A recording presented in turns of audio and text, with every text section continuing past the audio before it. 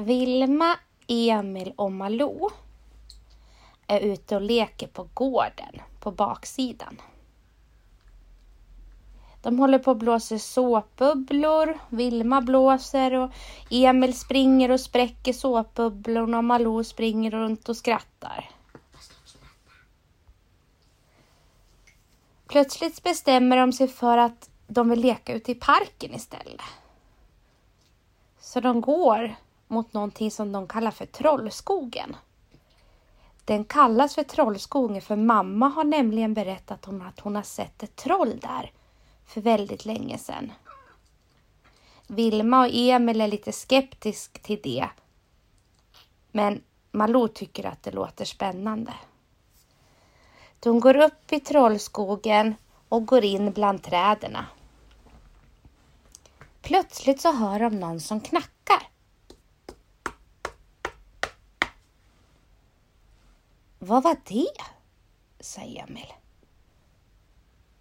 Så låter det lite högre.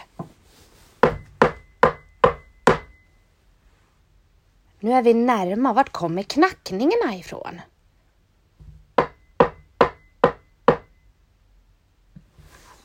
De går lite längre in i skogen.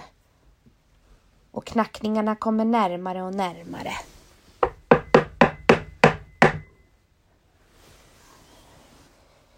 Malou böjer sig ner mot ett träd. Och där ser de någonting som de aldrig har sett förut. En liten dörr. Inte mer än kanske 20-30 centimeter hög. En dörr. Undrar vad som händer om man öppnar den. Vad som finns där inne. Äsch, det finns nog ingenting, säger Emil. Jo, tänk om man kommer in i trollvärlden, sa Malou. Trollvärlden, vilket trams. Det är bara mamma som tror att hon har sett ett troll. Inte finns det väl troll på riktigt. Vilma försöker öppna dörren, men det går inte. Dörren är låst. Och det har slutat knacka, men nu är de ju väldigt nyfikna för att se vad som döljer sig där inne bakom dörren. Bredvid dörren så sitter en liten knapp. Är det en ringklocka, sa Vilma. Jag provar ringa på, det kanske är någon som öppnar. Vilma trycker på knappen, men istället för att det började plinga så börjar Vilma krympa i en rasande fart. Hon krymper och blir kortare och kortare och kortare och kortare och kortare. Och plötsligt står hon där på marken och tittar upp på Malou och Emil. Hon når inte ens upp till knät på Emil. Hjälp! Hur blev jag så här liten? Ja, men det kanske är för att du ska komma in genom dörren, säger Emil. Vad smart! Emil skyndar sig att trycka på knappen han med och plötsligt blir han också jätteliten. Och Malou, hon vill inte alls bli så där liten. Men samtidigt så vill hon ju inte gå ensam själv hem och det får hon ju inte. Man får ju inte gå hem själv när man är 3,5 år gammal. Så hon trycker på knappen hon med och vips så blir hon jätteliten hon också. De provar att öppna dörren igen och nu går det plötsligt. Det kanske var så att de inte kunde öppna dörren om de var så där stora.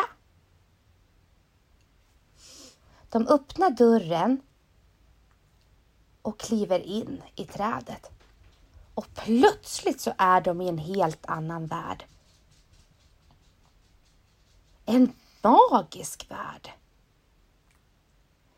Vilma hoppar upp och ställer sig på en svamp. Den är jättestor. Hon klättrar upp, den är alldeles mjuk och puffig. Och här skulle man kunna ligga och titta upp i himlen hela dagen.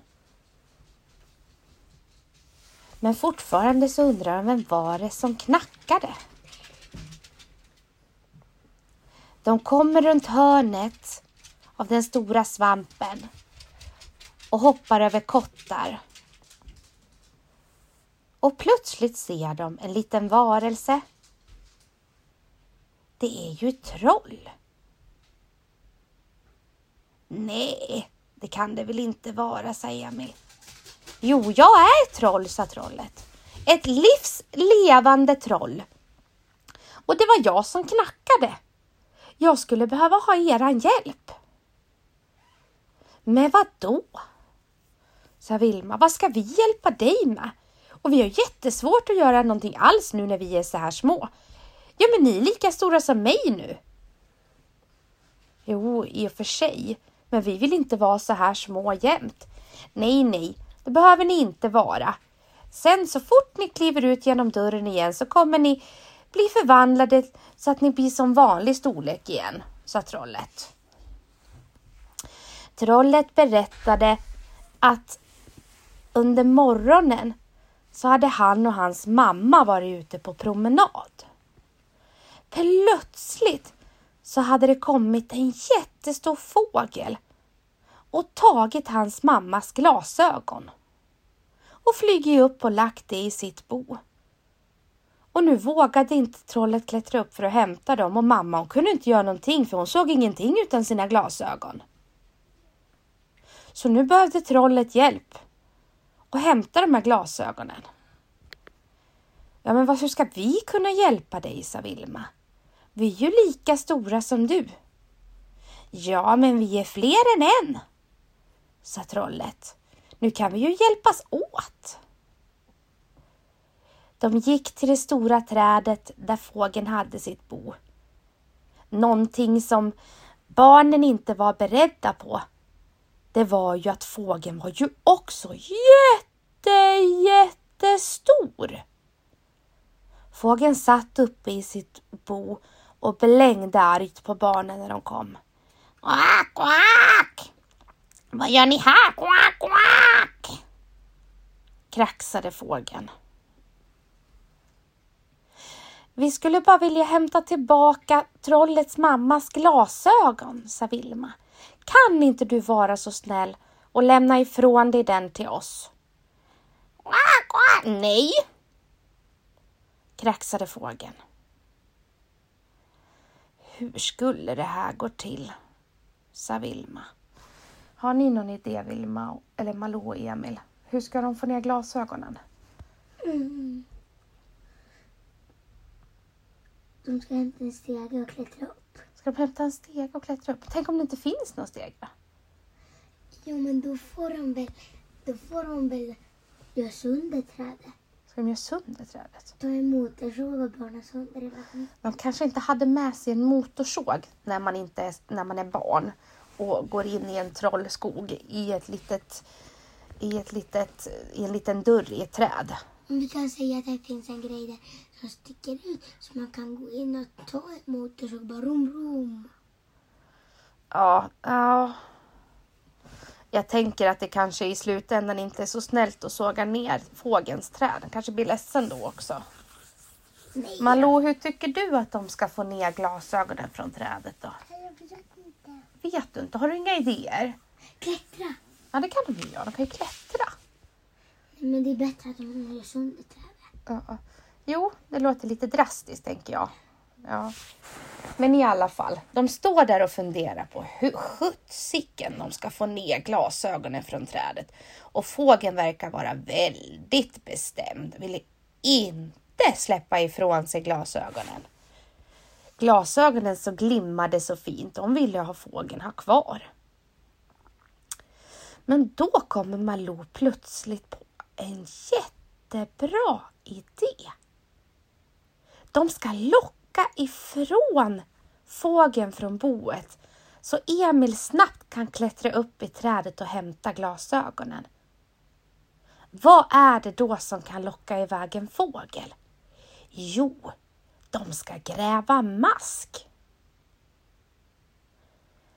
Malou och Vilma börjar gräva mask och Emil förbereder sig för att smita upp i trädet. Fågeln sitter och tittar när Vilma och Malou gräver. Och plötsligt kommer det upp en jättestor mask i jorden. Och den slingrar sig runt benet på Malou. Och den vill inte släppa loss. Hjälp, skriker Malou. Hjälp mig, hjälp mig. En jättestor mask. Släpp mitt ben. Ja. Och fågeln tittar spänt på. Åh, vad sugen den blev på den där stora masken. Undrar om den ska lämna boet, men samtidigt så vill den ju inte lämna glasögonen. Men det gör den. Masken ser så smarrig ut. Så fågeln flyger ut från boet, ner mot masken och hugger tag i masken. Men masken släpper inte Malous ben. Så Malou, hon får med upp i luften. Så upp i luften flyger fågeln. I foten hänger Malou ner från masken. Hjälp mig ner, hjälp mig ner, släpp, släpp. Nej, släpp henne inte, skriker Vilma. Hon ville ju att Malou skulle kunna landa försiktigt. Och inte att fågeln skulle släppa Malou upp i luften. Då kunde ju Malou skada sig jättemycket. Fågeln flyger upp med Malou i boet. Och där sitter nu Malou i boet. Tillsammans med glimmande stora skedar, kulor, nycklar, kapsyler och trollmammans glasögon. Ja, nog var hon uppe i boet allt. Och fågeln var tillbaka i boet, och hur skulle hon nu ta sig ner? Emil klättrar försiktigt på baksidan av trädet.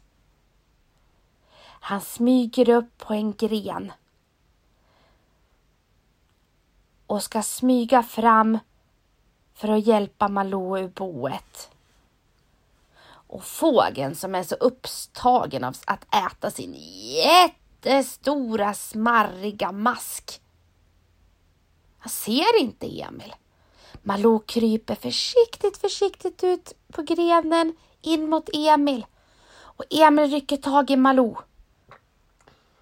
Och de klättrar snabbt ner från trädet. När de kommer ner från trädet så kommer ju Emil på: glasögonen, Malou, vi glömde glasögonen. Men det hade nämligen inte Malou gjort, för de hade hon lagt i sin pippiväska som hon hade på ryggen. Vad bra jobbat, Malou. Vilma hugger tag i Malou i handen och så springer de därifrån. Trollet, som har gömt sig på säkert avstånd, är jättetacksam för att barnen har lyckats hitta trollmammans glasögon. Nu skulle allt kunna bli som vanligt i trollskogen igen. Och trollmamman och trollet ska kunna ta sina promenader som vanligt. Men barnen ville också att det skulle vara som vanligt igen. För de började bli väldans hungriga och ville hem till sin mamma på Barningsgatan. Trollet visar dem rätt igen och de kliver ut genom dörren. Vips, säger det, så är barnen stora som vanligt igen. Och de skyndar sig hem för att berätta för mamma. Tror oss inte, mamma? Jo, men det gör jag. Jag vet ju att det finns troll i trollskogen, sa mamma. Ja, nu vet vi också det, sa barnen.